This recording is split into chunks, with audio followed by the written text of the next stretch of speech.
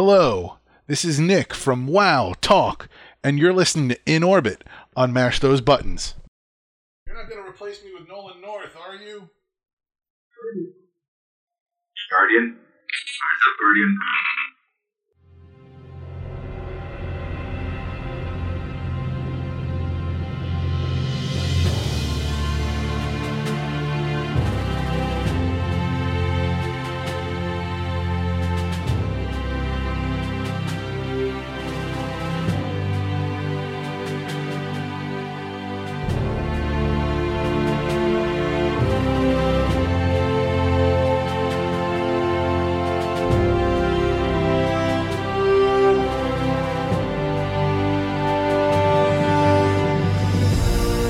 Hello Guardians, and welcome to episode 17 of In Orbit, Mash Those Buttons podcast, dedicated to Destiny and its community. I'm your host and leader of the Technodrome Collective, Jorge, aka GoToNRG. Today we're joined by my co-host, the leader of Technodrome's Knights, David. Say hi. How's it going, everybody? And we're also joined by the leader of Technodrome Assassins, Pesh. Say hi. Yo. On the show, we actually have two additional guests. We have Alan and Jamie. Alan, say hi. Hi! And then Jamie, the poor unfortunate soul that gets confused for Pesh all the time. Hello. So, in today's episode, we got news. A lot of news. Good news. Confusing news. And then some bad news, too, because disguised as good news. But let's go ahead and start talking about the Destiny Spring Update. The only thing we currently know is that it's a significant light level update. We're going to get new gear, and by assumption, new weapons, new armor, new stuff like that, and new challenges for PvE. Now, when you say new challenges for PvE, a lot of people automatically think of raids. The unfortunate thing is, I don't believe that this is going to have a new raid. From all the wording, it sounds very similar to the same wording that they did for House of Wolves. I expect to see new strikes, I expect to see new missions, and I expect to see a possible update to the arena, aka the Prison of Elders, but I personally don't see a raid in the future. Reason being, the way Destiny has been approaching raids ever since the Dark Below has been that they are the ultimate end game activity for the story. You had Crota being the end game of the Dark Below.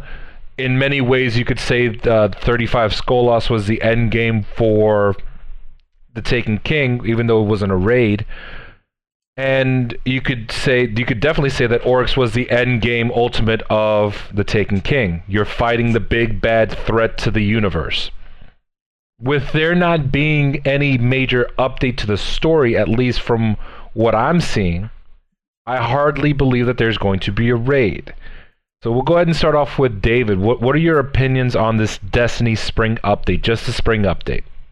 Well, for the spring update, personally, I think we do have a chance at a raid, and that's because of that light level increase. Because you have to think about it where, right now, the only way to get the highest level light stuff is from the raid, and then from Trials of Osiris at the Lighthouse for the weapons. Mm-hmm. If they don't introduce a raid, then there has to be some new PvE mechanism for you to get max light. And if that strikes or something, everybody's going to say it's a waste, it's too easy. And if you can only get it from Trials of Osiris, and they bring up the Trials of Osiris level, then everybody who does play PvE is going to complain and say that PvP people are getting all the favors. Counter argument, though, in Prison of Elders, that was the way to get the highest light level stuff for that expansion. True, but then they would need something like Prison of Elders. Right, which is why I was saying I believe that's what they're going to be going towards with regards to the update. I honestly do not believe that they're going to be doing a massive raid just because of how many resources it takes to be putting into that. And with the exception of the random emotes and whatevers that you get from Tess Everest, there's not really many other sources of income for them. A lot of these funds for the from the emotes are basically funding that live team. I think okay, so I don't think it's gonna be a massive raid, but I think there's a chance at a decent sized raid, more like Vault of Glass size, which I would consider to be about half the size of King's Fall with the amount of boss encounters and stuff. And I think part of why they're doing that, and do you remember the note a few weeks ago from someone who claimed to be from Destiny? It was on Reddit, got taken down. They said like, "Oh, we're overworked. We only have like 5 people and stuff." Mm-hmm. That stuff. Yeah, we touched this. Yeah, no. I'm saying I think Deej took a subtle stab at that during the Bungie Weekly update, because during that last section of this week at Bungie, what he's calling it now, during the last section of it, he said that there were hundreds of passionate people at Bungie working, basically saying there's not just 3 people working. That was a load of crap, in my opinion. And I think because of that, there is a chance that we're going to get a raid.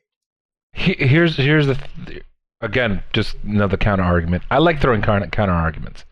And I love completely ignoring Alan and Jamie and Pesh because they suck anyway. Oh yeah, this is the David and Jorge show.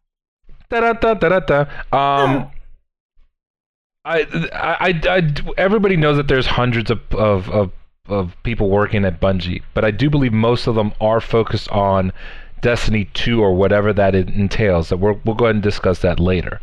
And a very small portion of whoever's currently working on the current stuff is currently working on that. It's basically just like keeping things status quo until they release the big update coming in fall. So yeah, I do understand what you mean. It's just I don't believe that the size of the team that's working on current stuff, like the spring update, is as large as it might seem. Well, the thing is, though, you had this live team, and they put out, like, Sparrow Racing League, Festival of the Lost, Crimson Doubles. They put out that stuff, which means the entire other time, other people were working on other stuff. And I think it is fair to assume that those hundreds of people were working on the spring update, because they know they needed something. And it didn't come when we thought it would, and that is, to me, another indication that you have a chance at getting something bigger like a raid. Fair enough. All right, let's go ahead and involve somebody who hasn't really talked. Jamie, the other Jamie, not Pesh Jamie, the other Jamie, the one that gets confused and very, very rightfully so because he's from Australia. Go ahead. He's not from Australia. That's an inside joke. We'll explain another time. Have a lag switch. By inside, it doesn't mean sexually. Yeah, he jumps in kangaroos' butts. Anyway, go ahead, Jamie. Yeah. What do you think of this spring update? I think it depends entirely on people's representation of what they've said. Significant light level increase. To what end? Because our significant light level increase from House of Wolves to the Taken King was from 36 was it? Did it go from 36 to 32 to 34? 34 to 320. Now, yes, fine. They changed the dynamics of how that worked.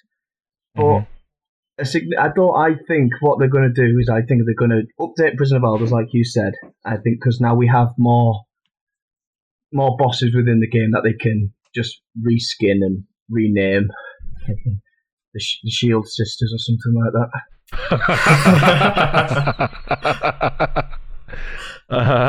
But other than that, I don't think we're going to get all that much. A couple of side missions. But my problem with it at the minute is simply that they're saying you're going to get all this, you're going to get all that, but they're not giving it. They're giving us a spring update. That's a 3.5 month window. We need something closer to a date than a season. You can't expect us to sit around from March to June, especially when other games are coming out. They can't. But I don't think they can give that to you, because if they say, all right, we're going to launch it March 28th, well, then it comes March 28th and it's not launched because they're probably not entirely prepared with it, then everybody from the community is just going to flame them. Whereas if they say spring, they can get its final steps ready and then release it in April or May, and it still came out in spring, and they get a good quality update to their community. Yeah, I think if they make another blunder like saying, oh, this is going to come out on X date and it doesn't, then the community is just going to completely overrule them with just negative feedback, because that's how it always is. As soon as Bungie does something and it's incorrect, everyone jumps on that bandwagon. But with all due respect, all the things that the Bungie have done of late, regardless to whether we enjoyed it or not, has been wrong in some aspect. Crimson Doubles, what a complete and utter mess up that is. Well, I don't want to interrupt you, but let's go ahead and save that for just later on. But I do want to touch on something that you mentioned, that significant light level update. Even though we're going to be talking about it later, I do believe that it is a response to people's frustration with year one weapons being so prevalent in higher light level Crucible stuff. Oh yeah. Yeah. And actually, me and David were talking about it. How yesterday he got res sniped by an icebreaker. Yep. During trials or what? Yeah. In trials. Should not happen.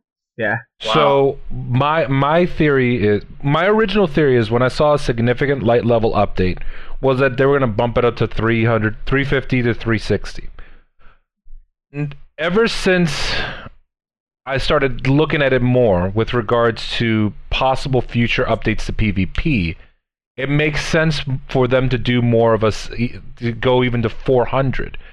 That way you truly put year one weapons in the back burner. You're going to be going up against 390 to 400 light level weapons, and those 170 weapons are simply not going to cut it in something like Trials of Osiris. But we thought that, or we should have thought that already. 170 to 320 light level gear, that should not even be a factor, and you're just getting wrecked.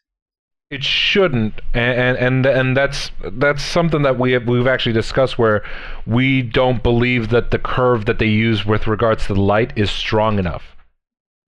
And I believe that they need to go ahead and just make it even stronger with when they do that update, which, in addition to the update that they're going to be doing on in April or whatever. For the PvE, they're going to be doing a weapon balancing of some sort.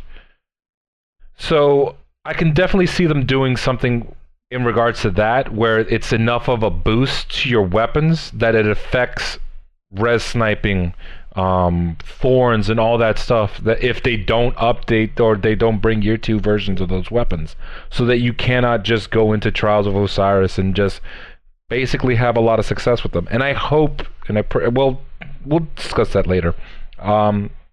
Did anybody else have anything that they wanted to throw in with regards to this April update in terms of PvE? Yes. Do you think they will bring old raids back into the fold? Because I've seen a lot of this on Reddit, Twitter, Facebook, etc. over the last couple of days. Something along the lines of this. With a significant light increase. Okay, let me start again. Obviously, King's Fall raid drops, you don't want to make them obsolete. Okay, so that's why I understand bringing the old raids up to a new tier. That would make those drops completely obsolete in that sense. But if you're having a significant light level, and then you're going to, say, add whatever level it is, or level 50 through 350 light version of all 3 raids that you can run any week, you can run anyone you want to run, then that is a good way of doing it, because then you're not negating the drops. Obviously, you'd have to tweak some of the VOG guns, because they are ridiculously good. But that is one way to do it, where you're still acknowledging people's time and effort spent getting those drops, because they're then getting the same light drops from all 3 raids, and they can choose which avenue they want to go down. So if they are going to introduce old raids, now is the time. That is the perfect time to do it. If they're going to do that, they should also do Prison of Elders. Because then, if you look at that, this game is no longer, there's nothing for me to do. This game is, you could do 12 raids and 3 different levels of Prison of Elders every week. Mm-hmm. I did the thing with Prison of Elders is it got old so fast, because the challenges within it were just rather not well thought out. Well, there wasn't enough. It was dismantle mines, destroy target. Give me at least 10 things that can cycle through. No, that's one thing they really. You know what I? Go ahead. I'm sorry, Jamie. So that's one thing they really Jamie. pushed forward as being, something that's really dynamic. When you'd go in there, it's not the same experience each time, and then it just worked out that it was a 4-week rotation on the hard ones. And how's that random? Like, it's a 4-week rotation. I know 2 weeks from now what the modifiers are going to be. I know exactly what the boss is going to be. I know exactly what the objective is going to be. How is that fresh? They have to really think about that, definitely. And also, if they're going to do like a Twitch event, don't let Deej play. Please. No. Well, it also didn't help that Broman was like, wow, as he's using Necrochasm all over the place. So I was like, oh, man. But how exactly would they update it, though? Like, what could they add? The best thing that they can do is just not make it so that it's a specific boss every single week. You still have to have Skolas there for the old for people who just have or the 3 original. What is it? The ones that rotate, the level 32, level 34, level 35. You have to have those for the old content. The easiest way to update it is to have, say, the recommended light level 400 version, right? And or there'll be one for 300, one for 350, one for 400. That way, instead of having the level 28 one, where you just jump in, which is actually the one that changes all the time, have those over there being the ones that you go into for a specific light level. You have a chance of getting a something that gets you a 300, 350, or a 400 light level on those levels. And then just have these dynamic bosses. You need, honestly, I know it sounds crazy, you need to have like 20 bosses. Because having those 4 that rotated plus Skolas, I think it was 4, it might be 5, it got old really quickly, especially when the stuff wasn't rotating. It was basically, if you knew it was the one where it was Calyx Reborn, you had one round of, I think it was Hive, and then the rest were not taken, Fallen nonstop. And then you go into the same room, do the same exact thing that you did last time, and then you finally get to Calyx Reborn, you go to the corner, pop a Weapons of Light, pop a Blessing, keep jumping up, throwing Gjallarhorn, up Gjallarhorn, until he's dead. If you have a whole bunch of bosses that can be there, it doesn't even have to be part of the story. Just like you took these guys out, Cabal Commanders, Hive Overlords, Fallen Archons that from the House of Wolves, because there's still House of Wolves running out there, and then a House Kings or something like that. Just all these random bosses, have them do dynamic things that these new strike bosses are doing.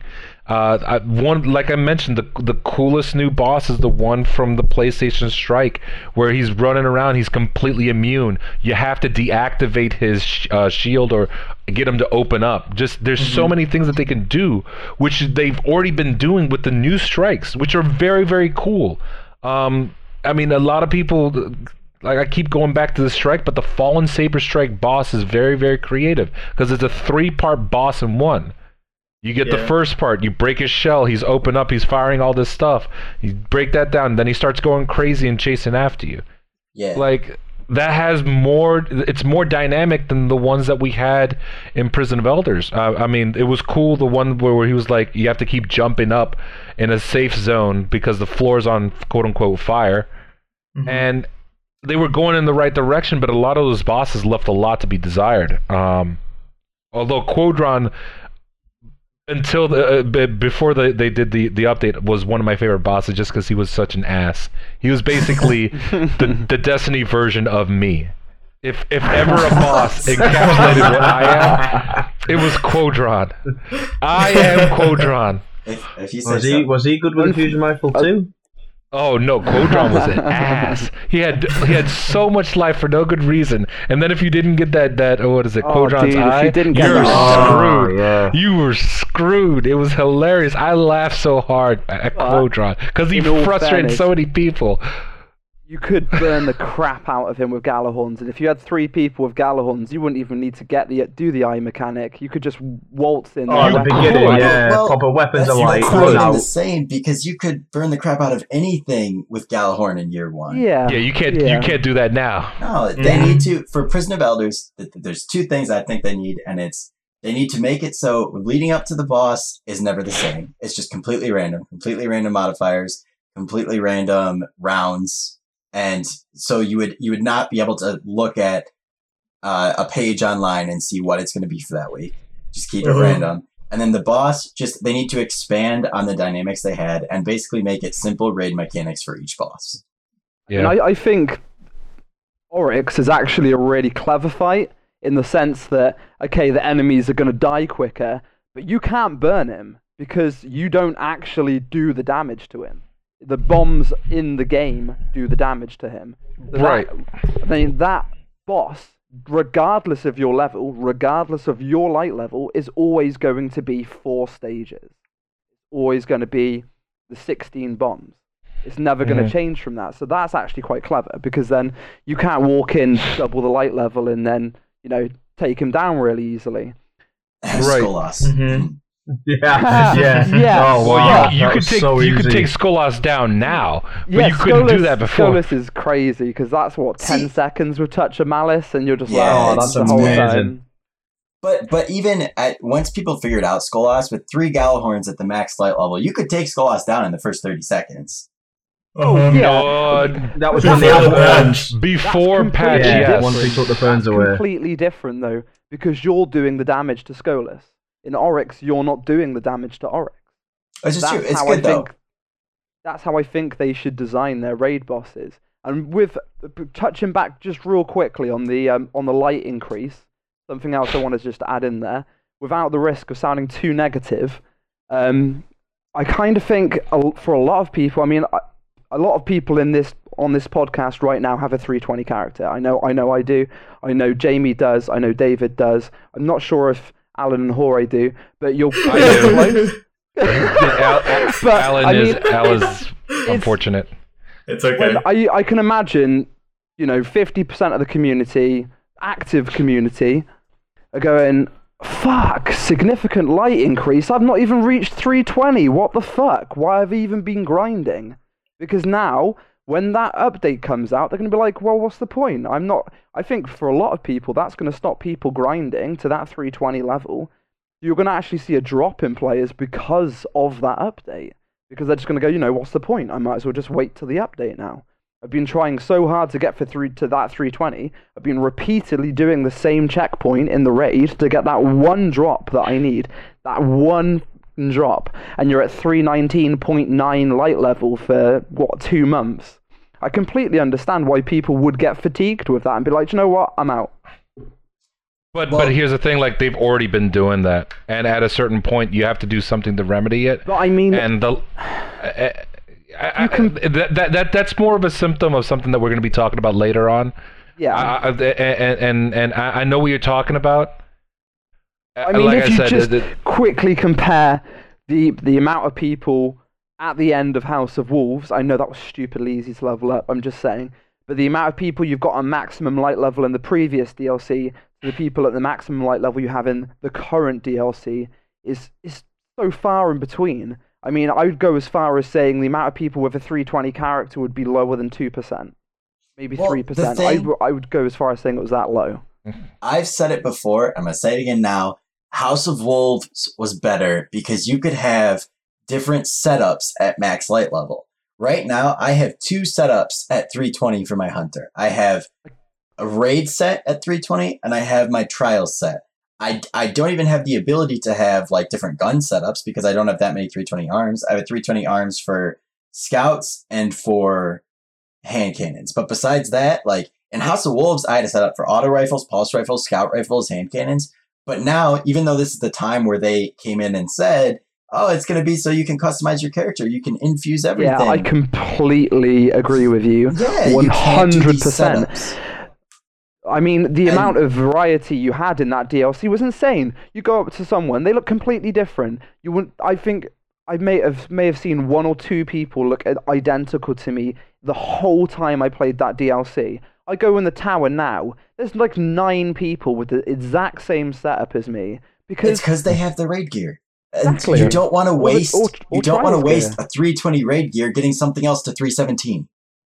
Yep. Exactly. So, And go ahead. okay, so one last point I want to say, because Jamie mentioned something about the bringing up the light level and people wanting to not do the grind. The only thing I can see the problem with coming with that is right now a lot of people have a lot of exotics sitting in the 3 teens, and they haven't gotten those exotics to 320. And it takes exotic shards, which are now a limited resource because you can't buy them, to get things to 320.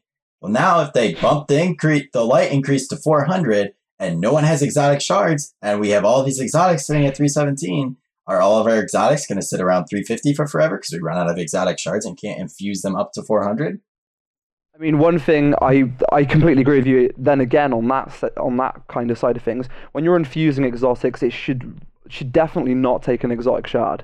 But I did find a method, and I did make a video on that method that you can easily get 2 exotic shards back from 1. If you buy a rocket launcher from the blueprints for the 2,500 glimmer and the exotic shard, if you've got some kind of like rocket telemetry or anything that boosts rocket experience, 6 motes of light will fully upgrade that weapon. Only 6. Then you dismantle it, you'll get 2 back. I know that is a way to do it, relatively simple, but I do agree that they should be more widely available. I mean, why the fact Xur doesn't sell them is completely ludicrous, to be honest. Mm-hmm. Exactly. Yeah. They're still Especially for the a newer valuable players. resource on this game. Why there's no place in the game where you can buy them, and that is a problem. I would argue you need them more now than ever, because instead of needing 1 Definitely. to get your thing to max, you now need like 4 or 5 to get your gun to max. To get a 310 there's nowhere to get exotic 'em. to 320, you need 3 exotic shards. 3. Because they you will can get it only with jump 2. in 4 light well, yeah, but you'd have to burn a 320 and a 320. Yeah, you have to to run do 2 that. 320s. Yep. 2 fully Or- leveled 320s. All right. So let's go ahead and just move on a little bit because we were on that for a little bit longer than I thought. Let's go My ahead and bad. talk about Destiny Year 3 and the Destiny sequel. The reason I said Destiny Year 3 is because this fall there will be a significant, well, they said expansion, which means that people are going to have to shell out money. Mm-hmm. 3.0, And- basically. Destiny 3.0. 3.0, B2. and they also mentioned a Destiny sequel. Mm-hmm. Now, everybody knows the stuff that was published by Kotaku not too long ago regarding their the delay in a game that was never announced.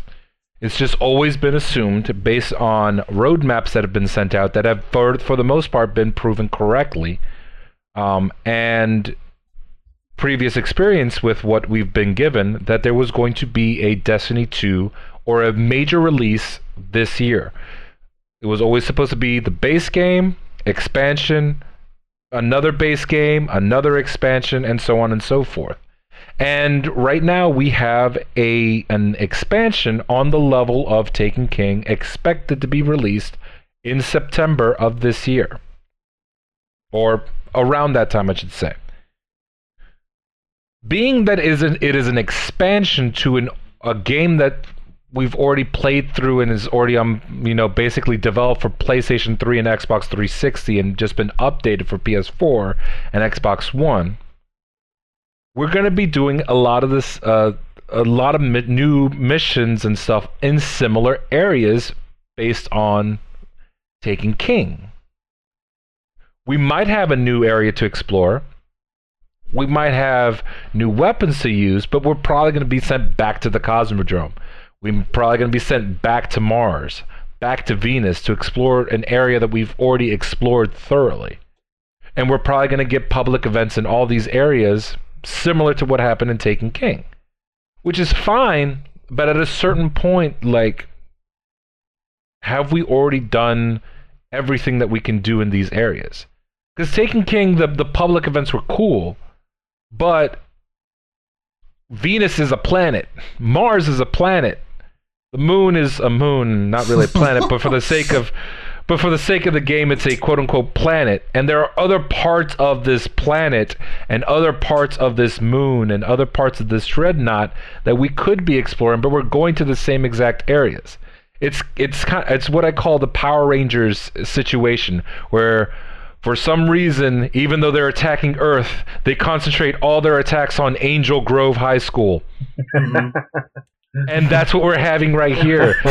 It's basically Angel Grove High School is the Ishtar Academy, and Oryx and his minions are constantly attacking that to conquer Venus. Yeah. Which it's fine, but at a certain point, it's just like you're not much of a universal threat if you're going to be attacking the same places that have been attacked before. Mm-hmm. Like, give me something more with regards to Venus. Like, would you be okay if they didn't introduce a new planet, but introduce new areas of Venus that are completely separate? Yes. Or new areas of Mars that are completely much, separate? Exactly. Yeah, very much so. I mean, at this point, I think anything that we haven't seen that's not recycling old areas will be a breath of fresh air, definitely. Yes, definitely. European Dead Zone. Oh, yes. Oh, yeah. Great example. Can anybody remember? Was it Black Ops 2? You remember how the zombies map worked, where it was Earth, but in order to go to a different location, the Earth span around, and it would give you a pinpoint. Yeah. That, I would imagine that is something that how they're going to probably do with Destiny 2 or in the future. So you've got different zones, different areas. Like you say, European Dead Zone. We're currently in Old Russia. And ice, I'd love to see something with ice as we've seen in the concept art we've seen 1,000 times. Is it Europa? I know it's not that's not Earth, but something like that. And I would imagine that. Oh, with the Fallen, yeah. Yeah, which would we're gonna go visit Santa. There needs to be something new. We've got snow. We're sorry, we haven't got snow. We've got the moon. We've got Earth. We need something that just goes, look how beautiful that looks. Look how incredible we can just go and do something completely new. Oh, look, there's the same wall that we've seen a million and one times that we used to be able to go to in the beta. Now we can't. I mean, one thing in Destiny, for all its flaws, when they do make an area, it is fucking stunning. You cannot, you can't disagree with that. I mean, going into Vault for the first time, mind blown. But seriously, I think they need to put more mechanics, more activities in. Ship-to-ship combat is something that people are, really, really, really want. Like, make that ship relevant. Actually be able to get in it and go somewhere in it. Or, do, Crucible matches or PvP matches where it is just ship-to-ship combat in orbit. That'd be amazing. Something like Destiny that. 2. Yeah, oh my god, if there's ship-to-ship combat in Destiny 2, just take my money. The thing is, they can't really implement that in this game because of the PS3 and the Xbox 360. Oh yeah, I completely understand. They'd have to leave it behind. There's no way in Destiny 1. They need to leave them behind. But who's to say they won't leave it behind? Exactly. That's exactly what I was going to mention. Do you think that they're going to do PS3? Though, no, I don't think they do. If you haven't got a next-gen console at this rate, then you're just holding on to your console for no good reason. How long have the next-gen consoles been out? 2, 3 years? 2 years. Nearly? Over 2 years. I think it's 3 years now, isn't it? 2 years gone in November. Yeah, we're 2 years closing in on 3 years. Nearly 3 years, and you haven't got a next-gen console. I mean, a UK price, obviously, because I'm UK, but you can pick up a PlayStation 4 for, £220, I think it is, or even less than that, I think. It's relatively cheap. They're almost half the price they were now. If you haven't upgraded yet, then you need to seriously think about it, especially if you want to start, looking at these new games and wanting to actually play them, because the old hardware is not going to be supported.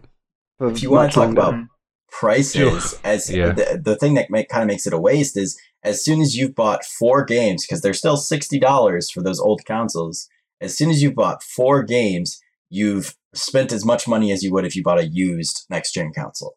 Yeah. Exactly. Also, as well, if you have a friend who has a next-gen console, just account share with them. Easy. Take it in turns buying games. You've saved half the price on a game. I did it with one of my friends on PlayStation and on Xbox. I'm sure many of you people do it as well. and I'm sure many listeners do it. It's one of the best ways to do it. It's not out of the terms, and you can get your games half price. I'm calling Sony on you. So I think we've got an extra host. Is that on Jamie's side? Yes, I'm sorry. Extra co-host. I'm 220 pounds or the weight of my testicles. Anyway, What the hell, man? but to be serious, going back to the original question, do you believe that the expansion this year will include PS3 and Xbox 360? And the reason I asked that, they were already pushing the limits of what the Xbox 360 and the PS3 with regards to Taken King due to its size. And people already, basically, they were unable to play it on Xbox 360 and PS3 because it was too big for their hard drives. They already cut out parts of the expansions and the events to the old consoles, which is why I think that come at least the fall update, the spring I'm sure will include stuff for last gen, but the fall update, I think that's where the last gen consoles go. I think when the fall update, I think they'll include aspects of the game like David's saying, but I think after that, then you're not going to get any support. I don't think. And you can't expect them to. If I was still on last gen and because by the time it comes to the fall of this year, we will be 3 years into the current gen systems, I would never in a million years expect them to still be going, oh, we'll still support last gen. No. I mean, let me just put this into perspective for people that are currently listening. When you bought an Xbox 360, when you bought a PlayStation 3, by the time the Xbox One and the PlayStation 4 was launched, that console was 8 years old. 8 years. Let that sink in, okay? So now we're nearly 3 years into the new gen console cycle. That's nearly 11 years you've had that console. Let it go. Honest to God, let it go. Going off a similar point to that, it took under a year for developers to stop making games for the original Xbox and PlayStation 2. Well, there's a big reason for that. The reason that the PlayStation 4 and the Xbox... No, it has nothing to do with sales. It's one very huge thing, and it only happens at the start of any new console cycle up to a year after its release.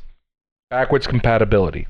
At a certain point, before you buy the new system, you knew that, okay, Xbox 3 or my PlayStation 3 was going to be able to play my PlayStation 2 games, and that is good enough for me for the time being because I can sell my PlayStation 2 to get the PlayStation 3.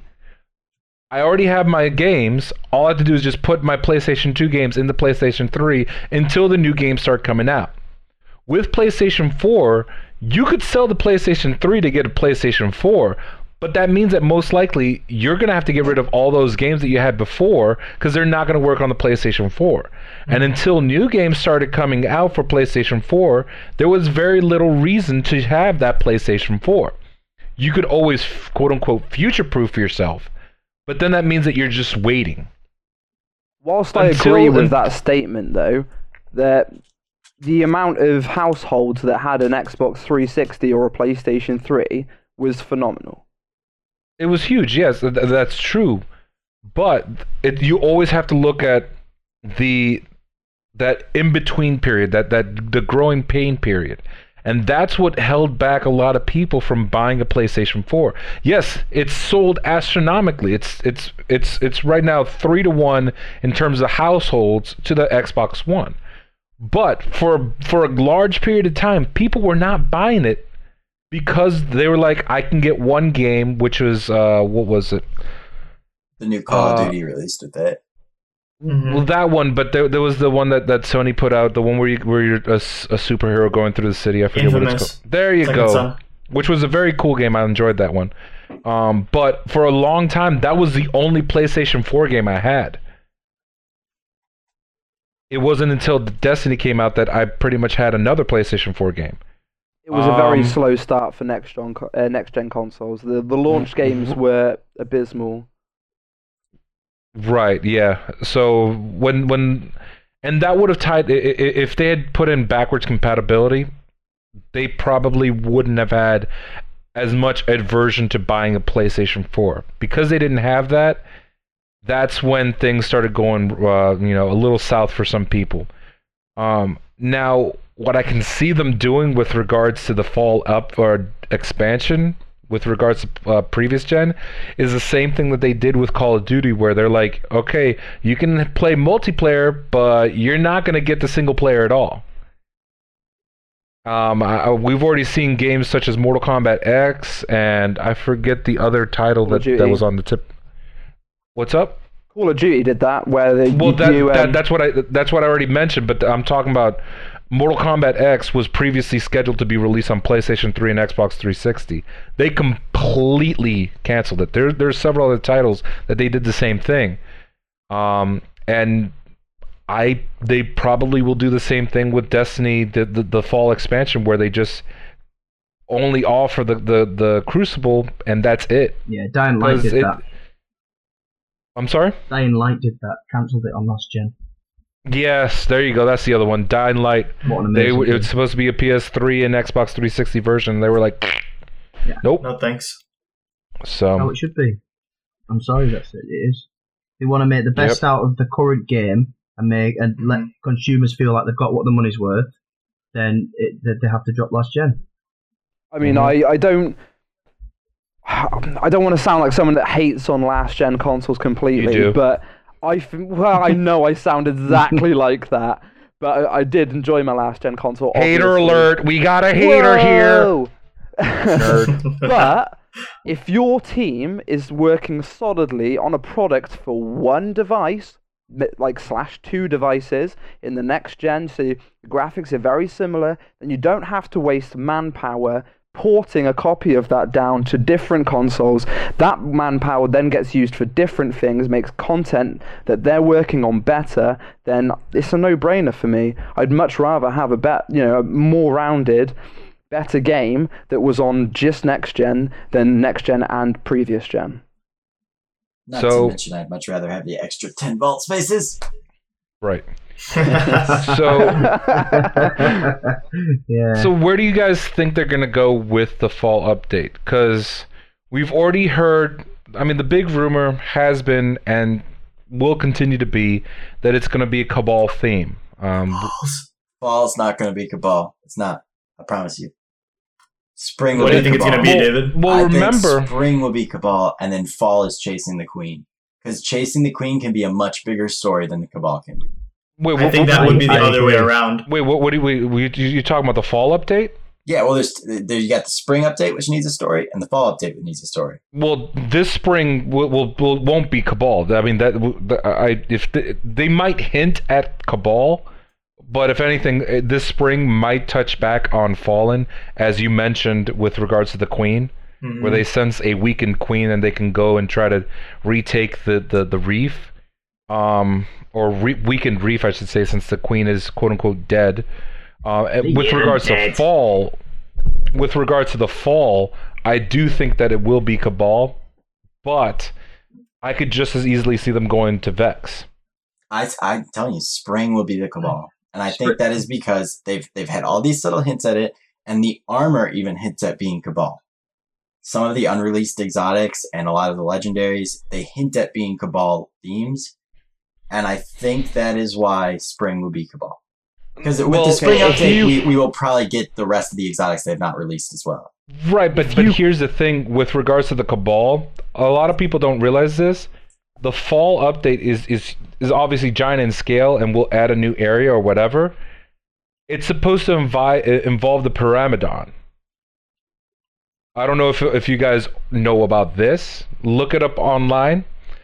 There was supposed to be an area on Mars where the new raid was supposed to take place called the Pyramidon, which is a giant Cabal structure that housed a giant military commander. I don't believe it was the Emperor himself.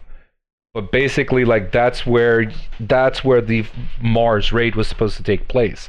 And all of that was passed over to High Moon Studios. I mean, if you have a look, do you remember the roadmap that was in the investors meeting? So they had, Destiny, vanilla. Then they had all the expansions laid out. I've got it up on my screen at the minute. So we had the Dark Below, everything in that was correct. House of Wolves, Right. everything in that was correct. Comet, that was the code name, obviously, for Taken King. Everything in that is correct apart from the base level. That was speculated at 30, and it was 40. And if you have a look at the next one, I know I'm not saying that this is, that's what we should be looking at and that's what's going to happen, but it looks, the next one they had planned or scheduled is Vex. And then the one after that, the Forge of Gods, is the Cabal. So I honestly think it will... Question. What's the date on that? It says they've all said TBA. After No, Comet, the it's date TBA. when that was released, that was like over a year ago, wasn't it? That was That was November or December. Yeah, because that was very a long soon. time ago. It was And a lot from of a us- meeting that nobody was supposed to see. That document was never supposed to get out. And since then, you've had a ton of changes, including change of CEO. So I guarantee you that roadmap from here on out is wrong, 100%. Because it's not going to be the same roadmap. They've changed up developed workers. They've changed up their CEO. Everything is changing. And because they've already said that they can't just do expansion, game, expansion, game, because they can't keep up with that. So they're going to change what's going on in order to do that. And they've shown before through leaked articles from like leaks from within that they have thrown the story out 100% before. They will do it again. Yes. I honestly think before we see Destiny 2, they're going to bring in the Vex. The Vex is going to come in at some point and they're going to do something with the timeline. That way they have the complete flexibility to do whatever they want and say, well, time's reset now. We've done the timeline's different. That has to come into it at some point. I can't see it being any other way. The Vex I mean, they can is use also that as a way. great tool because obviously they time travel, so that's a very good avenue for them to go down where they can implement different, content based on a different timeline.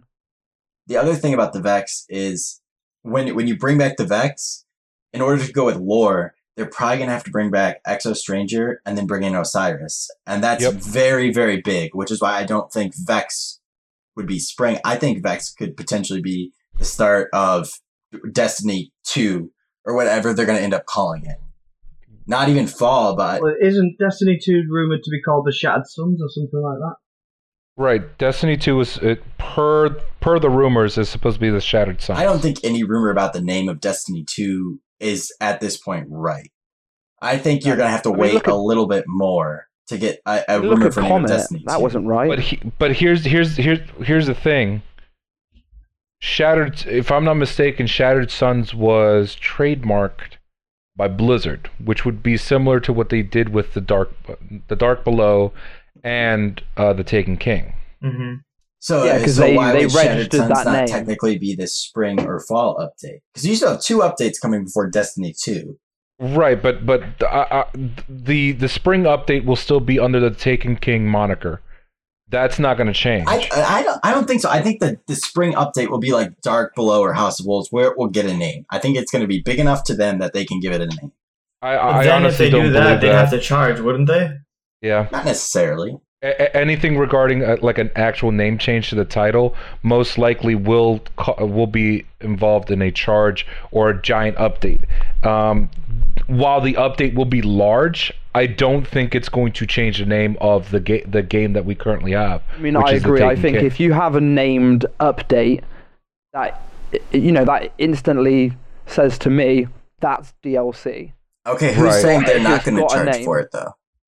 Because they've stated that they're until for the entire year that it's going to be updates. Mm-hmm. It's just going to be the keyword. When did they say that though? Keyword. But here's the thing: the keyword that they've been saying has been updates. When they started mentioning the whole thing about updates, Deej specifically said these updates will be free whether you purchase the emotes or not. When they started talking about charging for the emotes. Okay, but in the weekly update, they call that one a content release. They say the update slated for spring. That's content release. That's the key word right there. update. But for then they spring. follow it with Yeah. that content release. So if you want They to are go with releasing play content, on though. the words, But that's what that's what they've been using for all these events. SRL, Festival of the Lost, Crimson Days, content release, updates to the game. That's what they've been using for this stuff. They haven't specifically said expansion. When they said expansion, that's what that's when they were like, that's money that you have to put in. Mm-hmm. Even so, I don't think that with a update that they can't name it, because they've named every single update: Sparrow Racing League, Crimson Doubles, all this stuff. If they're going to introduce a PvE update, they're still going to name it. They're not going to be like, oh, here's new PvE stuff, go play. It has no name. They will name it something. It could be Right. Shattered Suns, it could be something else. I just think that Shattered Suns being trademarked now, because Taken King, the name for Taken King came out and was released. It was only a month before we heard the name Taken King from Bungie, that name's trademark got out. So I think they actually trademarked that a while ago. well, they that was trademarked it because they revealed it at E3, and they Right. trademarked it like a month or two before E3, because it was at the beginning of 2015 that they trademarked it. No, I believe that they trademarked that before Destiny even came out. No. Taken King, they no. didn't, no, because it all got leaked that Bungie have now trademarked that the Taken King logo and the Taken King, and there was speculation for about 6 Right, weeks before but- they named it officially. But I mean, Blizzard was the one that trademarked it. It was one of those secret trademarks that they did a while ago, and Bungie officially put Bungie it on filed for the trademark of Taken King on May 6, 2015. Right, but they took that from Blizzard, because Taken King was not originally a Bungie thing. It was a Blizzard thing, the same thing that they did with the Dark Below. And then it was one of those secret, like, I'm going to trademark this, and then we're going to go ahead and give it to you, quote unquote, give it to you, after the fact. I like that. That's what I think is happened there.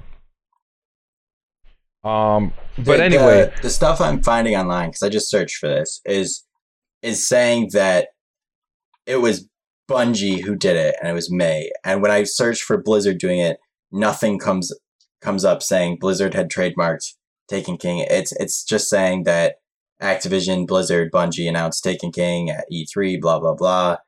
So basically, the only things I can find, which you might be right, I might be wrong, and they had released some stuff, and I just can't find it anymore.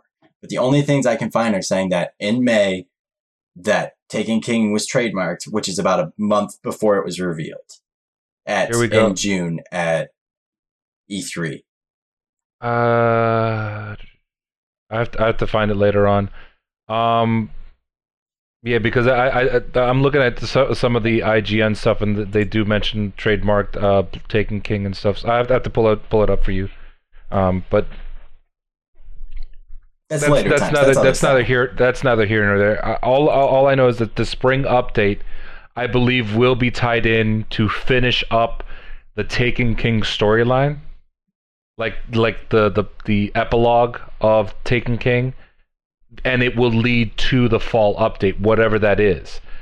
Because they've been hinting at, in both the Grimoire cards and in the story, they've been hinting at heavily both Cabal and Vex. Cabal with regards to the ones, especially that one story mission where the Vanguard and Dead Orbit do that joint intelligence sharing, where we go into the bridge, and then that encrypted message was sent to the head of the Cabal Empire. But if you look at the Grimoire, they're also talking about how, they're keeping an eye out on Osiris and what he's doing on Mercury. And in fact, Saint 14 is on his way to Mercury to deal with whatever Osiris is trying to do, because everybody's afraid that Osiris is going to open up something that he shouldn't be opening up. Mm-hmm. Basically, he's the Vex version of Tolan with regards to the Hive. Like, Tolan is to the Hive what Osiris is to the Vex. That was before the fall, though, wasn't it? What? When Saint 14 left, that was way before the fall, wasn't it? Right, but they've been going back and hinting at all that stuff, and with regards to the latest the past updates that they've done for this year with regards to Crucible and stuff, and also the updated voice recordings that they've done for Brother Vance, which a lot of people don't pay attention to, like, get ready for the coming war, it's coming sooner than you think, and also the text on the bounties. It leads you to believe that something's coming up very soon with regards to Osiris. And if Osiris is involved, that means the Vex are involved. Bungie might even like throw like us, completely for a loop and involve both of them at the same time. Mm-hmm. Which would be insane, like a giant super war with the Vex and the Cabal at the same time. I'm really sorry to have to interrupt you, but unfortunately I am going to have to go. I didn't realise this would take so long, and no problem. It's all right, Jamie. Thank you for joining us. Where can people find you? Yeah, they can find me on Facebook. I'm also on Twitter and Skype. Anywhere you can find me. PlayStation on PlayStation. And your handles, dude. You want to give them a little bit more specific so that people can find you? PlayStation name. My PlayStation name is TigerBroom10. All right, thank you for joining us, Jamie. So let's go ahead and jump into Crucible, because I know that a lot of you guys were trying to scratch at the surface of several of the things that I wanted to hit up in the Crucible section. Let's go ahead and first talk about one of the smaller updates. The first one being Iron Banner. Iron Banner has increased its base rep amount from 50 to 60. That's actually huge, because what's going to happen is that Tuesday that you're going to start off with 60 rep per win. And then since there's going to be a 10%, 20%, 50%, whatever buff, it's basically going to increase the rep amount, and you're going to be able to go or get to level 5 even faster than you did before. The big thing that a lot of people are confused about is the players no longer are able to recycle into Iron Banner matches after the event has ended. The big thing that a lot of people think is that there was always a little bit of a glitch that you can continue to play Iron Banner after the event was quote-unquote ended. So that they're probably putting a stop to that by just making everybody go straight to Orbit or to sign out and then sign back in. Mm-hmm. Another one of the small but bigger updates anyway are the freelance modes. Now,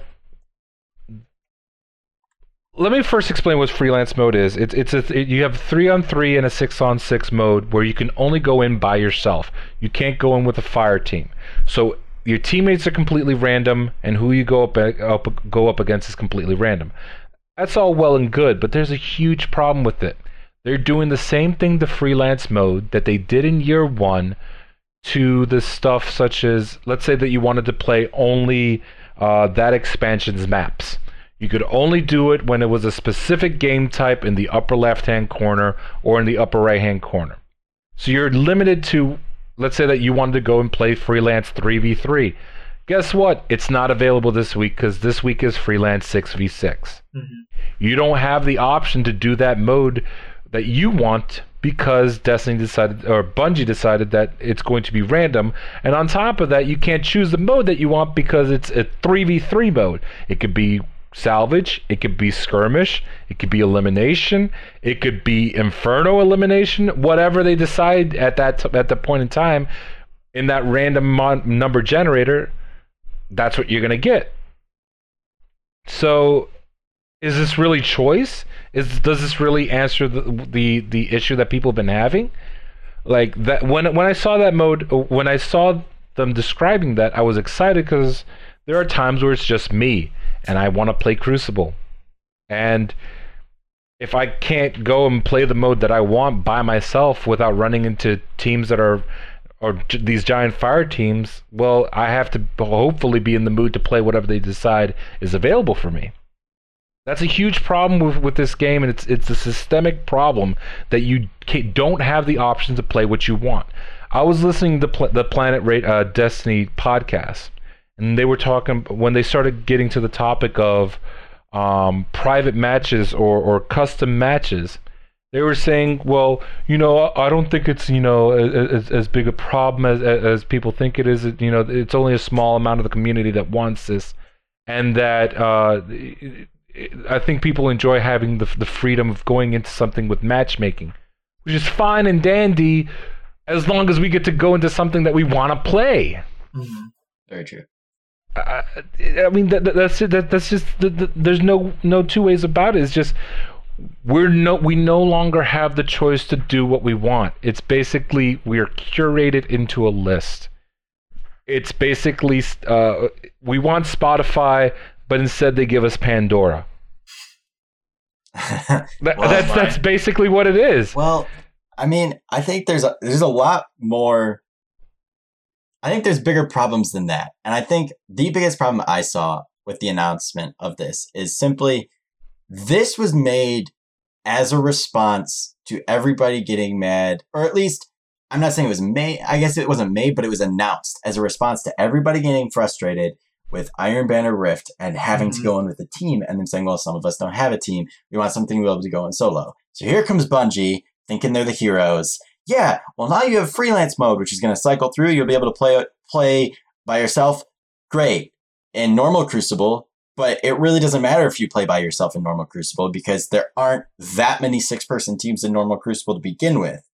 There are in Iron Banner, though. So unless they introduce a freelance Iron Banner, it's not gonna help that much with the biggest complaints of the community. And another thing is, I see no excuse as to why Bungie can't have this implemented at all times. I don't care that they're like, oh, we can't have so many playlists because last gen console excuse, blah, blah, blah. I can't have all these playlists at once.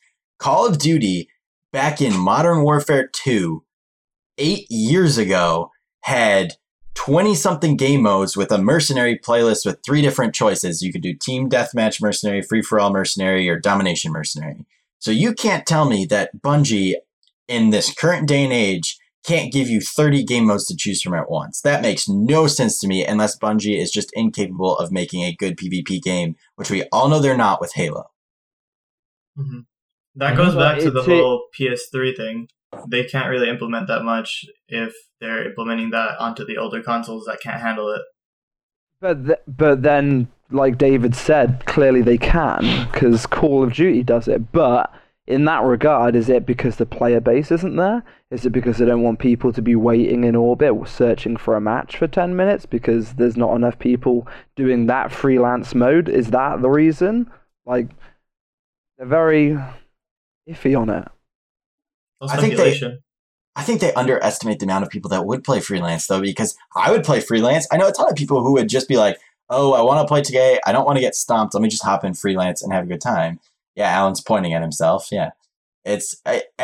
Everybody would at some point hop into freelance, if not just be like, oh, I want to see what it's like to not play teams. Yeah, I mean, I thought it was a cool idea, but the problem is, as David mentioned, you don't have the option to do it in all the other game modes. And they keep touting the ability to matchmake. The biggest things that people want to matchmake into are Trials of Osiris and the raids. And while it might not be the most elegant solution to matchmake into these situations, at least you need to be able to offer them in the normal modes. If the other events can go ahead and do that, why not this? It just doesn't make any sense. Yeah. I don't mind. I mean, back onto that subject, I don't mind. I do mind Trials of Osiris and raids having matchmaking. But if the LFG process was in game, so you wouldn't have to come out of the game to go to a different platform to then find the game that you want, then I wouldn't really be too bothered about it. But you have, but here's the thing, like, okay. So we all know how Trials of Osiris works. You have the 9 wins, and it gets sweatier and sweatier the further you go. The second you get to 7 wins, where you've gotten your armor pieces, you've gotten your weapons, that's when like the two things should go ahead and combine and just let it duke out. Like there should be a matchmaking up to the 7 wins, and then there should be the version where you can go in with your team, go up to 7 wins. The second you're at 7 wins, both go together, and that your pure skill determines whether or not you go to the lighthouse. Because those last 2 wins are the schwediest that you go through. Unless you get what happened to us last week. Yeah, that was awesome. What happened? We reversed 200 in the world or something like that in our first game, because we still had our loss forgiven, and he was carrying some people, and he was like ungodly. He was really good. It was So we lost that one. We were at 8-0. We used up our mercy. Then we're like, oh god. So then we get to we go to the next match. And it ended up being 3 people with below a 0.8 KD. One of them was like a 0.2 KD. It was the easiest lighthouse run ever. It was the easiest. We 5-0'd it. Yeah, but how? They're meant to. I don't know. They're meant to match. Maybe they got lucky and ran 8 wins. How has someone with a 0.2 got 8 wins on a card? That's ludicrous. I don't know. Maybe they got lucky in the previous games. Unless that guy was being carried by another team, dropped out at 8 wins, we got to get off, whatever. Then he goes up with a new group and obviously takes the wins from the player that's got the most amount of wins. So perhaps the other 2 people in that fire team had 0 wins, or they just bought the 1 win. I'm not complaining. I went flawless, so kiss my ass. That's a good way to look at it. Yeah, I mean, there has to be options. You cannot. The argument that they keep using, where we get you the challenge, but you find your teammates, is. I understand for harder things, like the hard mode version of the raid and the hard mode version of the arena. But for like Trials of Osiris, you have these people not playing because they can't find teammates. And yes, we're more technologically savvy, and we're more able to network, I guess you can say, and get our teammates. But there are people who just don't want to do that. They want to be able to access the entire game, and they can't. And considering that a lot of these, 7-win packages or to get the packages completed wouldn't affect the game, wouldn't tilt the game. The only thing that tilts the game is if you get to that 9 wins, and that's where all the sweatiness starts happening at the 7-win mark. Why not make it so that you can offer matchmaking, so that you have people that go up to the 7-win mark and then match them up with the people who are already grouped together at that point. That way they have a shot, not a great shot, but they have a shot. I don't think matchmaking would work with Trials, and that's simply because everybody would basically go in and out of games till they find the best people, and you'd never be able to keep consistent teammates. Not to mention the problem with Randy's rage quitting. If you get matchmaking, you get one person on your team, and you have a bad first 2 rounds, you die. Mm-hmm. Like I have games where I die in those first 2 rounds. If someone backs out on me, no need to brag. They're missing out a little bit, but then they leave. Then. How is that easy to solve though? Because then halfway through the game, you have 2 people versus 3, and you're automatically going to get lost in your card. The game automatically knows whether or not you've backed out. If you back out, you have a 20-minute shutdown period. You cannot go to Trials of Osiris. That's fine. They'll just go do something else for 20 minutes and then go back. Yeah, to that regard as well. I mean, I've had games where I've lost 4 rounds straight off the bat, and we've been annihilated. Then we've just 5-4'd them and brought it straight back. Yep. So I agree with David. I don't think matchmaking would work. I know you think it would, but I disagree. I just think that it would involve more of the community, and it would allow more people to get involved and get those weapons that they're asking for. How many people have we heard this past week, David? I want my doctorate of passing. They separated. I want my doctorate of passing. If they separated the 2 playlists, so you had a team Trials of Osiris and then a freelance Trials of Osiris, then fine, go for it. If it's a freelance matchmaking, that's fine. That's what I'm talking about, like a freelance one. But you cannot offer, you absolutely cannot offer that flawless possibility on a freelance one.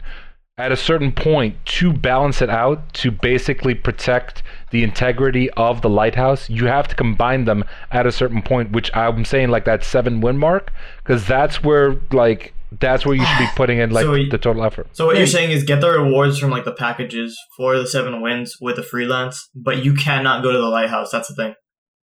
Right. Mm-hmm. I don't. No, see, I still don't think that defeats trials to me because they have elimination. You just want the lighthouse ones, right? That's people just wanting rewards, and if you aren't brave enough to go out there, go on LFG, get a team, then you don't deserve the rewards in my book. Everybody can find a team. It's really not that hard. What is the gun this week anyway? Is it the Doctrine? Because if that it's the rocket launcher, is rocket launcher. Okay. Tamarind. The Tamarinda. Yeah. So, speaking of people just wanting rewards, let's go ahead and talk about the Valentine's Day event.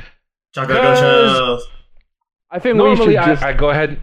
Normally I go ahead and talk about the event, and then I go ahead and give my impressions. Let me just go ahead and give my impressions now. It was garbage. Fuck you. It was fun. It was straight garbage. This event deserves 2 minutes of our time. Look. I like the concept of it. I absolutely love the concept of it. It's elimination, team-based, and you get a special buff. Very cool. Mm-hmm. Problem is you can do it in 30 minutes. Okay, maybe not. That might be an exaggeration. No, you can. 2 hours. You can do it. You can do the entire event in basically 2 hours.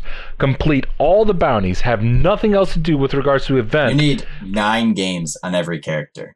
Mm-hmm.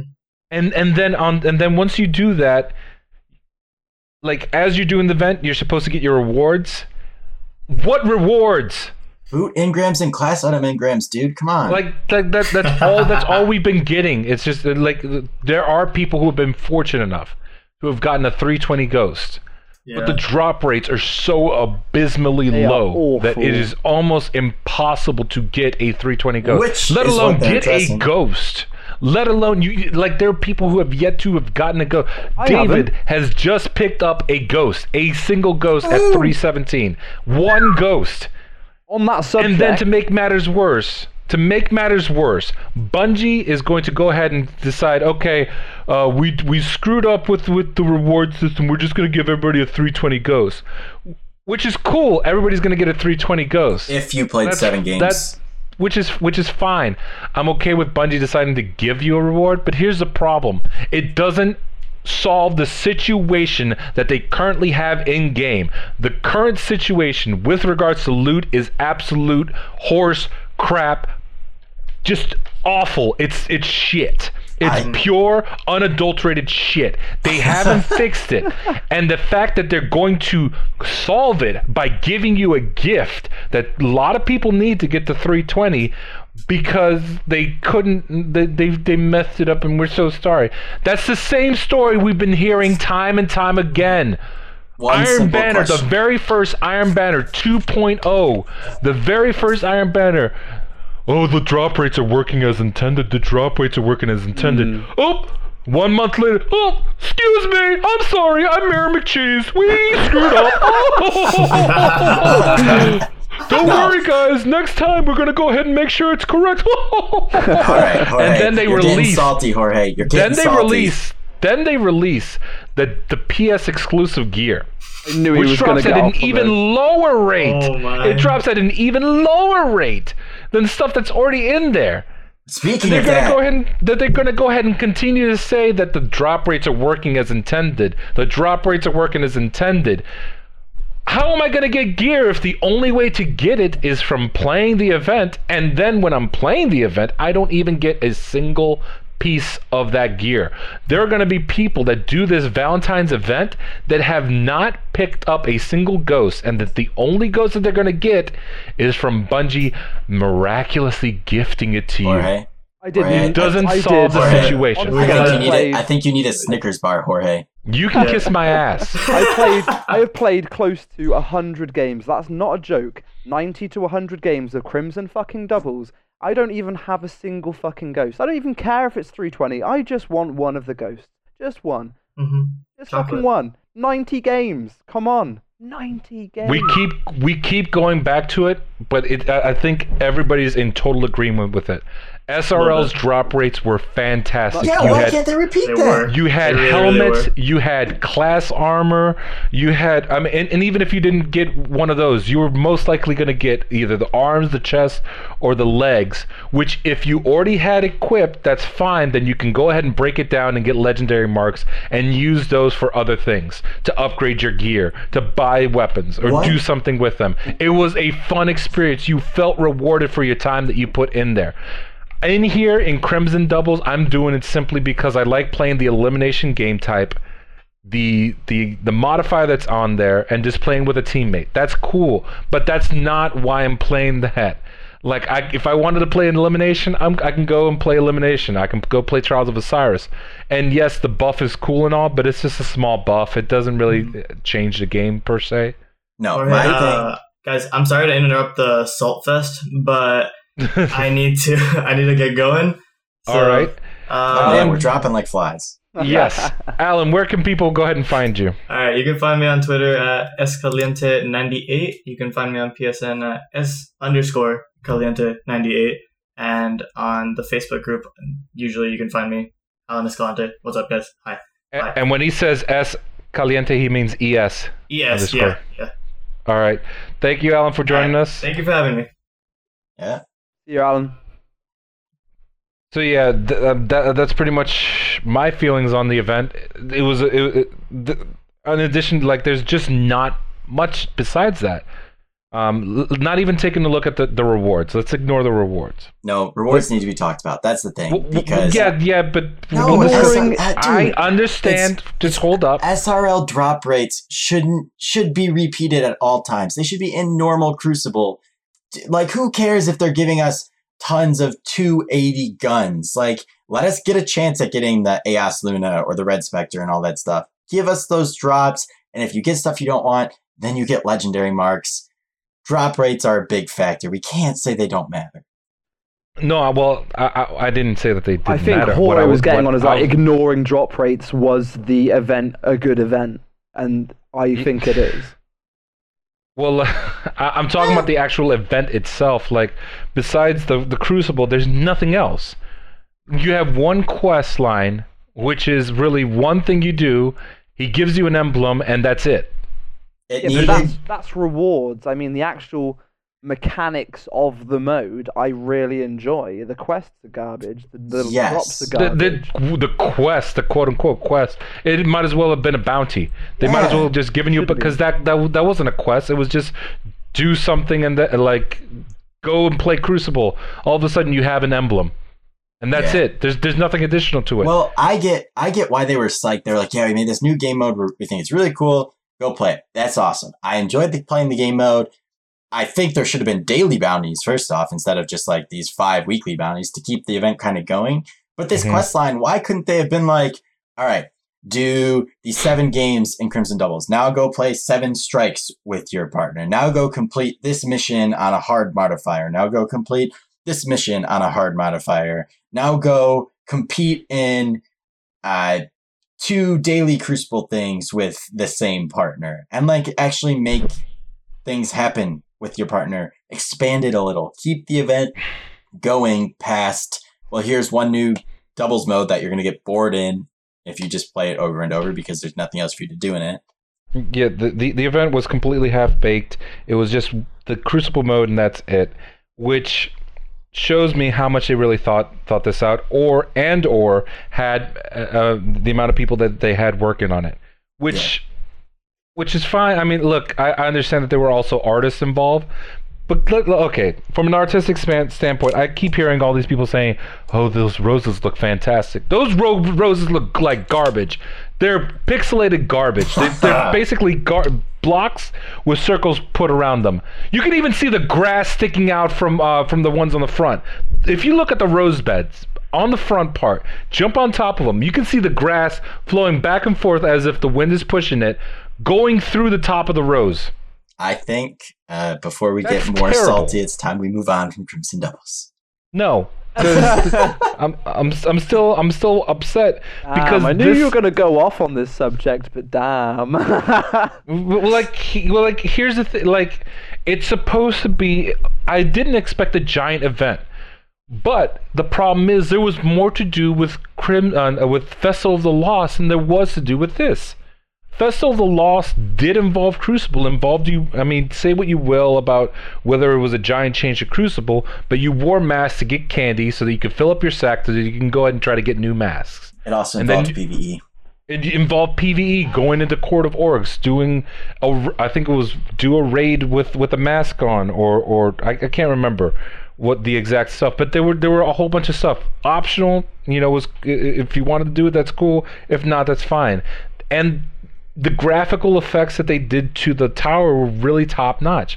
This looks like giant blocks put on top of the grass and random rose petals put all over the place. For what, though? Congratulations, it's Valentine's Day. That's fine. But how does that tie into anything in the game? Like I felt more connection to Festival of the Lost and the actual game than this, where it was just random flowers and a game mode. I think part of the problem could have been they started to get this huge reaction from the community of disappointment and upset. And I think, or at least this is just speculation, it probably didn't happen like this, but it could have.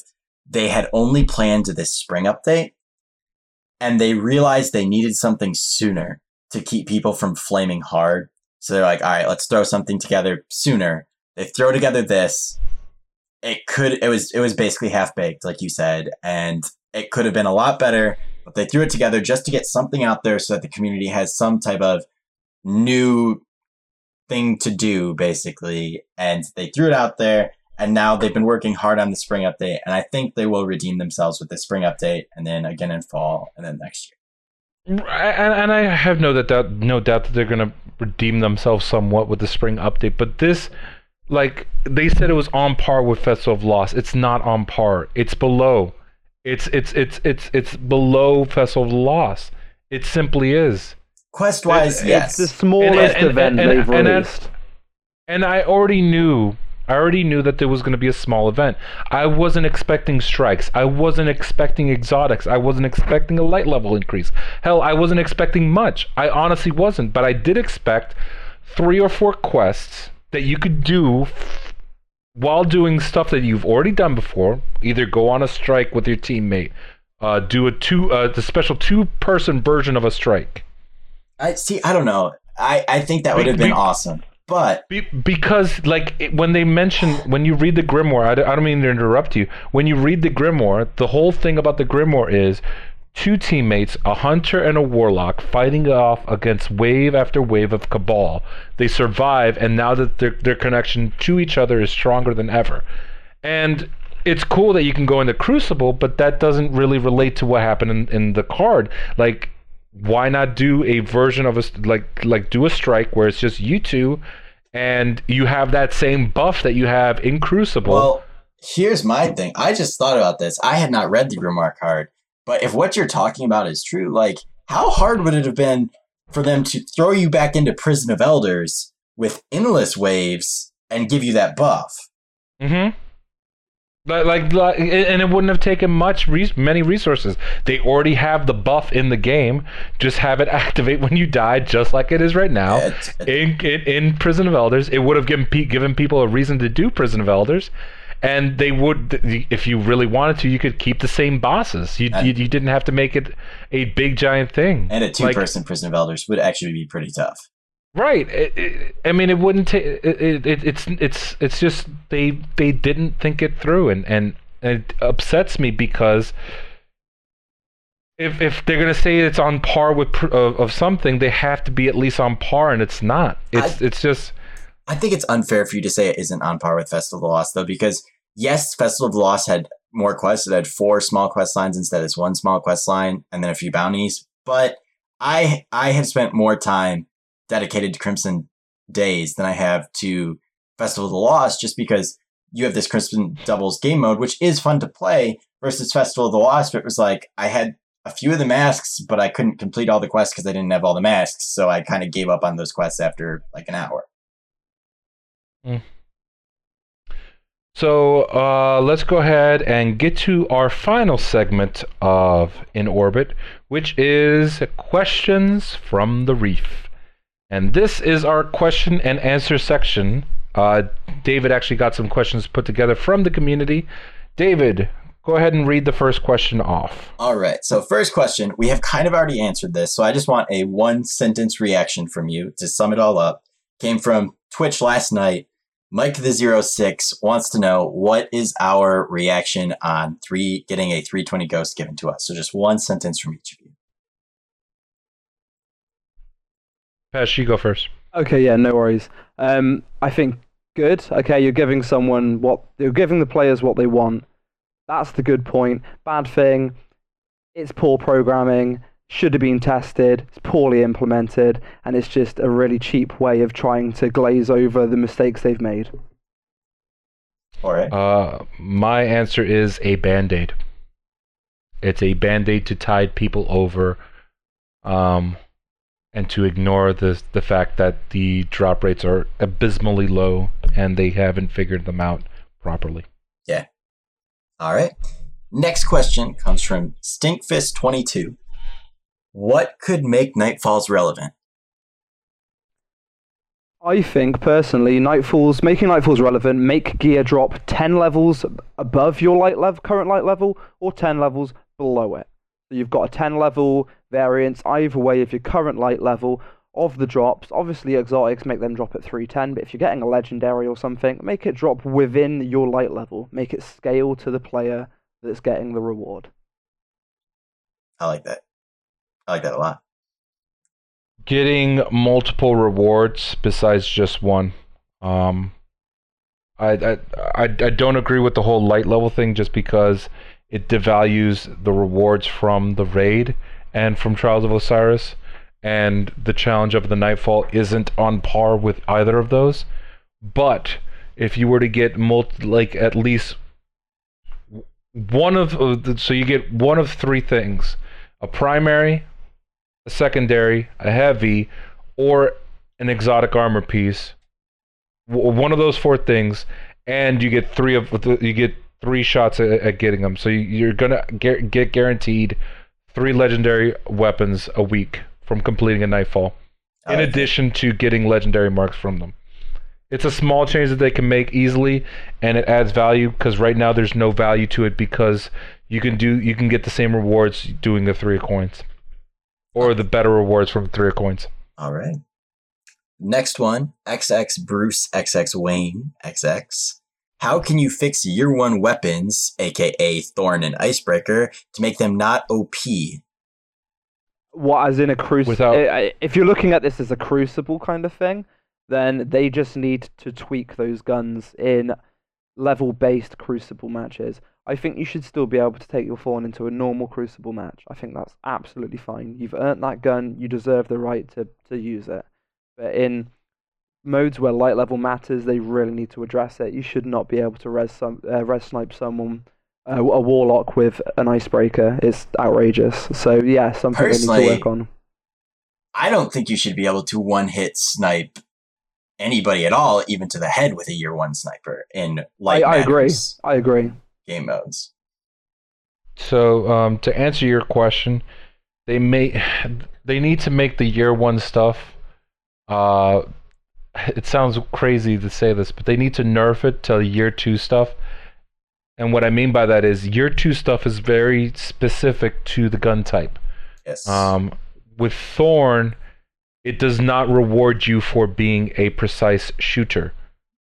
Thorn just rewards you based on you hitting a target. True. If it was a true hand cannon, it rewards you for getting those headshots. Last Word rewards you for getting hipfire headshots. 100 and some odd damage to the head with a hipfire Last Word means that 2 shots they're dead. Headshots with a Hawk Moon with the random bullets means that you're doing an insane amount of damage. Headshot to Thorn means that you just did extra damage. That's it. Yep. But if you do a body shot, you're doing the same amount of damage, really, because of the poison. So they need to reward the gun type based perk based on its gun type.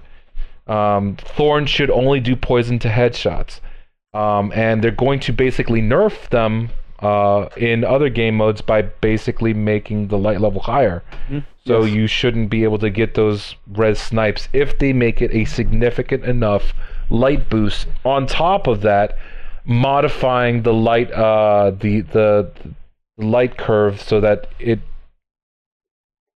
a happy balance of what happened in year 1 and year 2 with regards to light level balance. All right. Be- Okay. Sorry, I didn't mean to cut you off there. I just kind of. No, that was it. All right. So then next one is from Ricey1995, and he wants to know how the new special ammo doesn't work. So I think what he is referring to is basically Yeah, I how know. everybody is I now know abusing exactly, yeah. Invective and Icebreaker. Exactly. Yeah. Everyone's using Invective. Everyone's using Icebreaker. You just put it on for the first round if it's elimination or something like that, or anything like that. You just pop it on, get your ammo, do the first round. You pick a special box up. You change back to the normal weapons you had, and then you still use your secondary as a primary.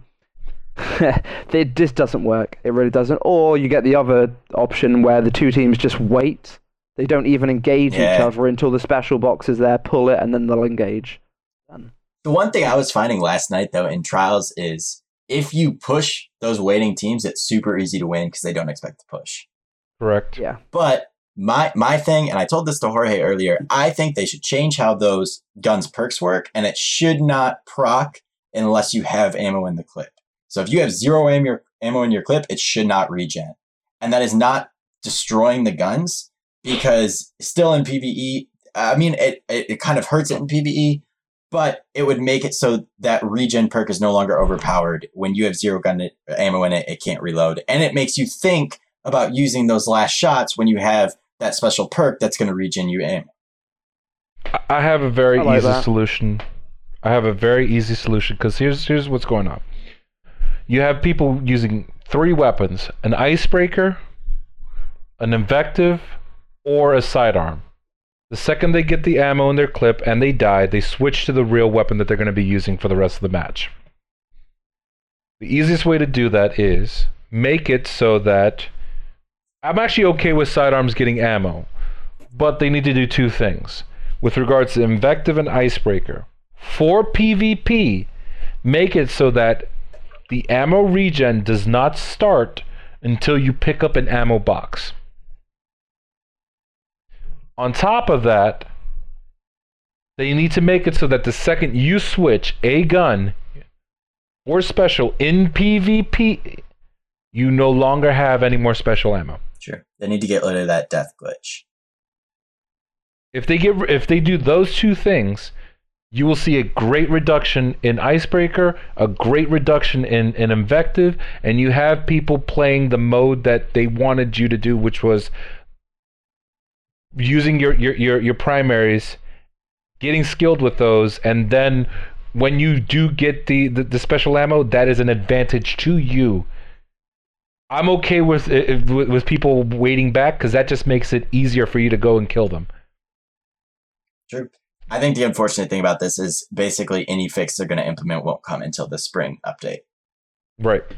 And I do believe that there will be a significant update to that ammo update that they did, because right now it's broken. Very much so. All right, so this is going to be our last question because we did touch on the other 2 that I had a lot, which were basically asking for theories on the spring update and then a little bit on Crimson Doubles. So our last question comes from Dragon Force 19817, and he wants to know if our thoughts on if a light level increase makes this new raid redundant and irrelevant. I mean, It's already been redundant and irrelevant. I mean, I kind of. Sorry. I kind of touched base on this earlier, saying that with the light level increase, that would kind of pave a new way to make all raids relevant again, because then you're not. True. As long as you're respecting the time invested into said activities, it's fine. I think personally, with the light level increase, that could be a thing. I don't think it will make it redundant if they include a higher difficulty version of said raid or any of the raids, as long as the rewards reflect that. What they need to do, they kind of need to go in the route of DDR with regards to raids, And I know that sounds silly, but you know how DDR had like what was it? Basic, standard, and heavy. Yeah. And then like they had a fourth mode, the Oni mode, the challenge mode. Like that's kind of what they need to do for raids. Like have the obviously not three like that, and then the fourth one. Have like the normal mode, the hard mode, and then the Oni mode or whatever you want to call it, which would be the highest level light possible. Which is like light higher than you have, and lots of yellow enemies. Right, not lots of the yellow enemies, but basically everything's scaled up to that light level. Maybe one or two additional things that they can easily add. But I mean, I'm looking at Vault of Glass. There's a lot of stuff that they can do. I'm even looking at Taken King. There's a lot of stuff that they can do. They can make that first jumping puzzle insanely difficult with taking Hobgoblin snipers all over the place. Even like imagine a Vault of Glass challenge mode at Templar where you have to kill him without him moving. Well, that should be one of the challenge modes. But what I mean by that is just like the Oni or challenge mode, whatever you want to call it, difficulty will be just the 400 light level, whatever the highest light level it is. I'm just saying 400 just because I don't know what it is. I'm assuming it's going to be 400. But like making a version of Vault of Glass that's 400 light, a version of the Crota's End at 400 light, a version of the King's Fall at 400 light, and basically you get rewards from them, and then just make the rewards from them, like the scout rifle and all that stuff, similar to what they did with the Taken King, where there's a specific perk to that raid that will help you out for those weapons, and then the other one rotates at random. It changes up Vex. It changes up the scout rifles for both raids. It changes all those weapons completely, and it allows you to get that quote unquote favorite weapon that you had before, while not devaluing the ones that you get from Arms Day or whatnot. Well, the thing with the Vault and I think Crota was they had those two perks versus the raid ones, which now only basically have one perk because Cocoon isn't really a perk per se. Oh, it's an amazing perk. What are you talking about? Okay, no. But I'm saying like Outlaw and Firefly from like Fatebringer. That's what I had, right? Outlaw and Firefly. Yeah, right. It has those two like gun-based perks that everybody knows that rotate through. They could really just do something like, well, okay, Fatebringer always has Outlaw, but that last perk rotates. I'd go even further than that. I would make it a specific perk that's only on Vault of Glass weapons. I'm just thinking off the top. Perk. No, because that's in addition. All the Taken King weapons have extra damage to taken enemies. Oh, okay. So that's an intrinsic perk. So you're saying Oracle becomes intrinsic, give it a new perk as the first one. Well, Oracle always was intrinsic to those weapons. A lot of people don't realize that. It was an intrinsic perk. It was next to the last row. You had to unlock it, though. Right, you had to unlock it, but when you go into the challenge or Oni level of Vault of Glass, I can't believe I'm using DDR terms on Vault of Glass, but anyway, when you go into the Oni level of Vault of Glass, that'll be in the intrinsic perk where it does extra damage to oracles. A specific perk created for Vault of Glass weapons, I'm just thinking off the top of my head right now. It will do the elemental damage to shields, shielded weapons. But for example, it doesn't make it so that when you shoot a Vision of Confluence, it's fire damage.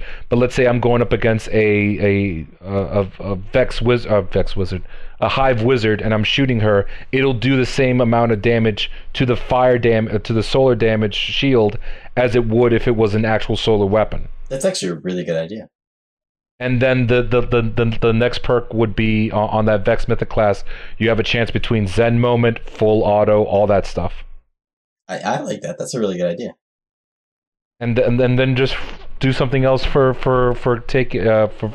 what is it? King's Fall, or not King's Fall has already got its perks, but the same thing for Crota's End. Yeah, that way there's a specific perk. The one for Crota, easy enough. Make it so that it does extra damage to all hive enemies. It has one specific perk for all those weapons, and then the next perk will be, like for example, on the what is it? The Fang of Iryut, Third Eye, or quick reload when your magazine's empty. I like it. It brings them in line with the Taken King weapons, and it doesn't overpower them to the level of that it was in year one. And it gives variety. Gasp. Mm-hmm. Yep. So that was the last question? Last question. All right. So I think we touched on a lot of stuff today. There's going to be one final thing that we're going to talk about, because there's really not much information. All we know is that Destiny Year 4 is happening. It'll be a full game sequel. We already kind of touched on this. We don't know what the direction that they're going to go, because we still have yet to get the full fall sequel, or fall expansion, I should say. But we already have theories on Destiny Year 4, or the sequel, whatever you want to call, which is bye-bye PS3, bye-bye PS4, because they mentioned it's an actual sequel to the game, which means that you're probably going to have to get a new disc. But what does that mean for all of your Year 1, Year 2, and soon-to-be Year 3 weapons and stuff? Are they going to go bye-bye, or is it just going to be only Year 4 going on? Like, what are you guys' theories on this? We'll start off with Pesh, since we kind of been taking over David. Well, yeah, David's more Crucible bound. David's a slut, alright? Ignore him. Whoa. Whoa. I personally think they're just going to start fresh, leave everything behind like they usually do. I mean, it's a very common thing with... some people are going to slate me for this. MMORPGs. I know it's not really one, but... How dare you? It kind of, takes a lot of... yes, it is. It basically is for all intents and purposes. So I'm going to treat it as such, and I don't think that our current gear will be brought forward, or if it is brought forward, then it will just be like, the Year 3 version of Exotic. So I think we're just going to start again, blank slate. You'll obviously still use your characters that you currently have, and then you'll carry on from there. David, what are your thoughts on it? Well, we could dedicate an entire episode to talking about this, basically. So, based on the very limited knowledge that we have right now. I know. My simple answer to this is, I think you'll carry your character, your armor will become irrelevant, and hopefully we'll see a lot of new areas. That's my simple answer, because there's more speculation than there is real answers, and that's how it's going to be for the next year.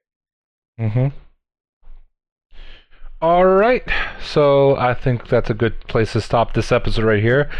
We thank you for listening to In Orbit. We're available on a ton of platforms, so make sure you guys are spreading the word. We're on SoundCloud, iTunes, Overcast for iOS, Stitcher Smart Radio, Player.fm, and Pocket Cast. Let's go ahead and talk about our sister podcast right here on the Mash Those Buttons Network. We have Double Tap, which is the first week of every month. That is our fighting game podcast. We also obviously are on the Mash Those Buttons Network. In Orbit, we are every other week. We also have WoW Talk, which is every other week as well.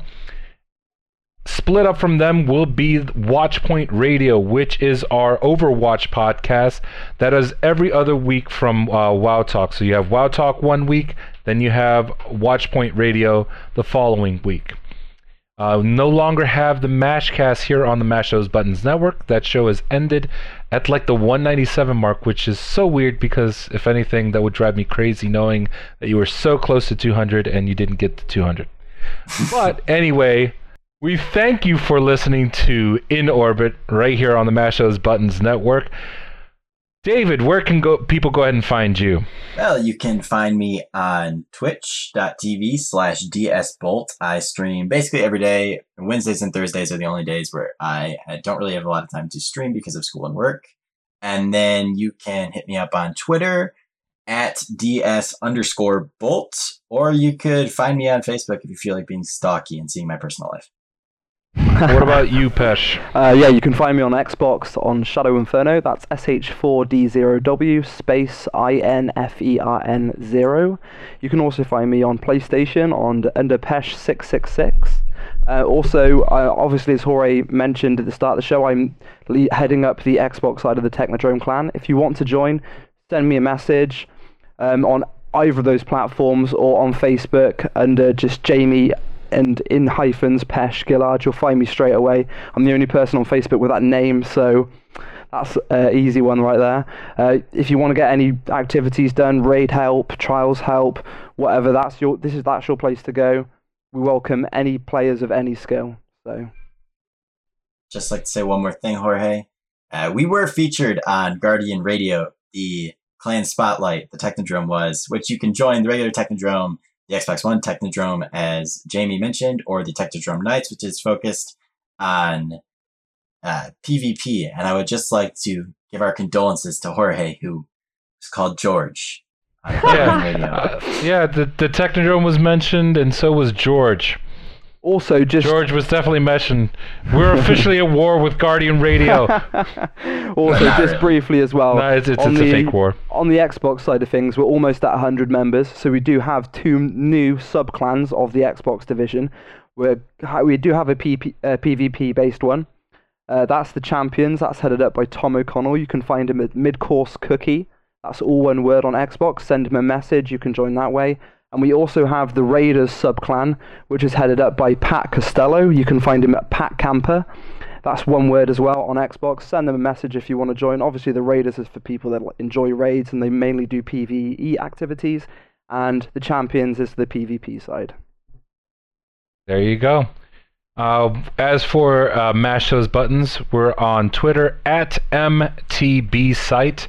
You can get me on Twitter at GO2NRG, Facebook.com/MashThoseButtons, YouTube.com/MashThoseButtons, and you can also find us randomly streaming on the Technodrome channel on Twitch. So on behalf of Pesh, David, Alan, and the other Jamie who's from Australia, my name is Jorge. We thank you for listening to In Orbit, and see you Starside later days.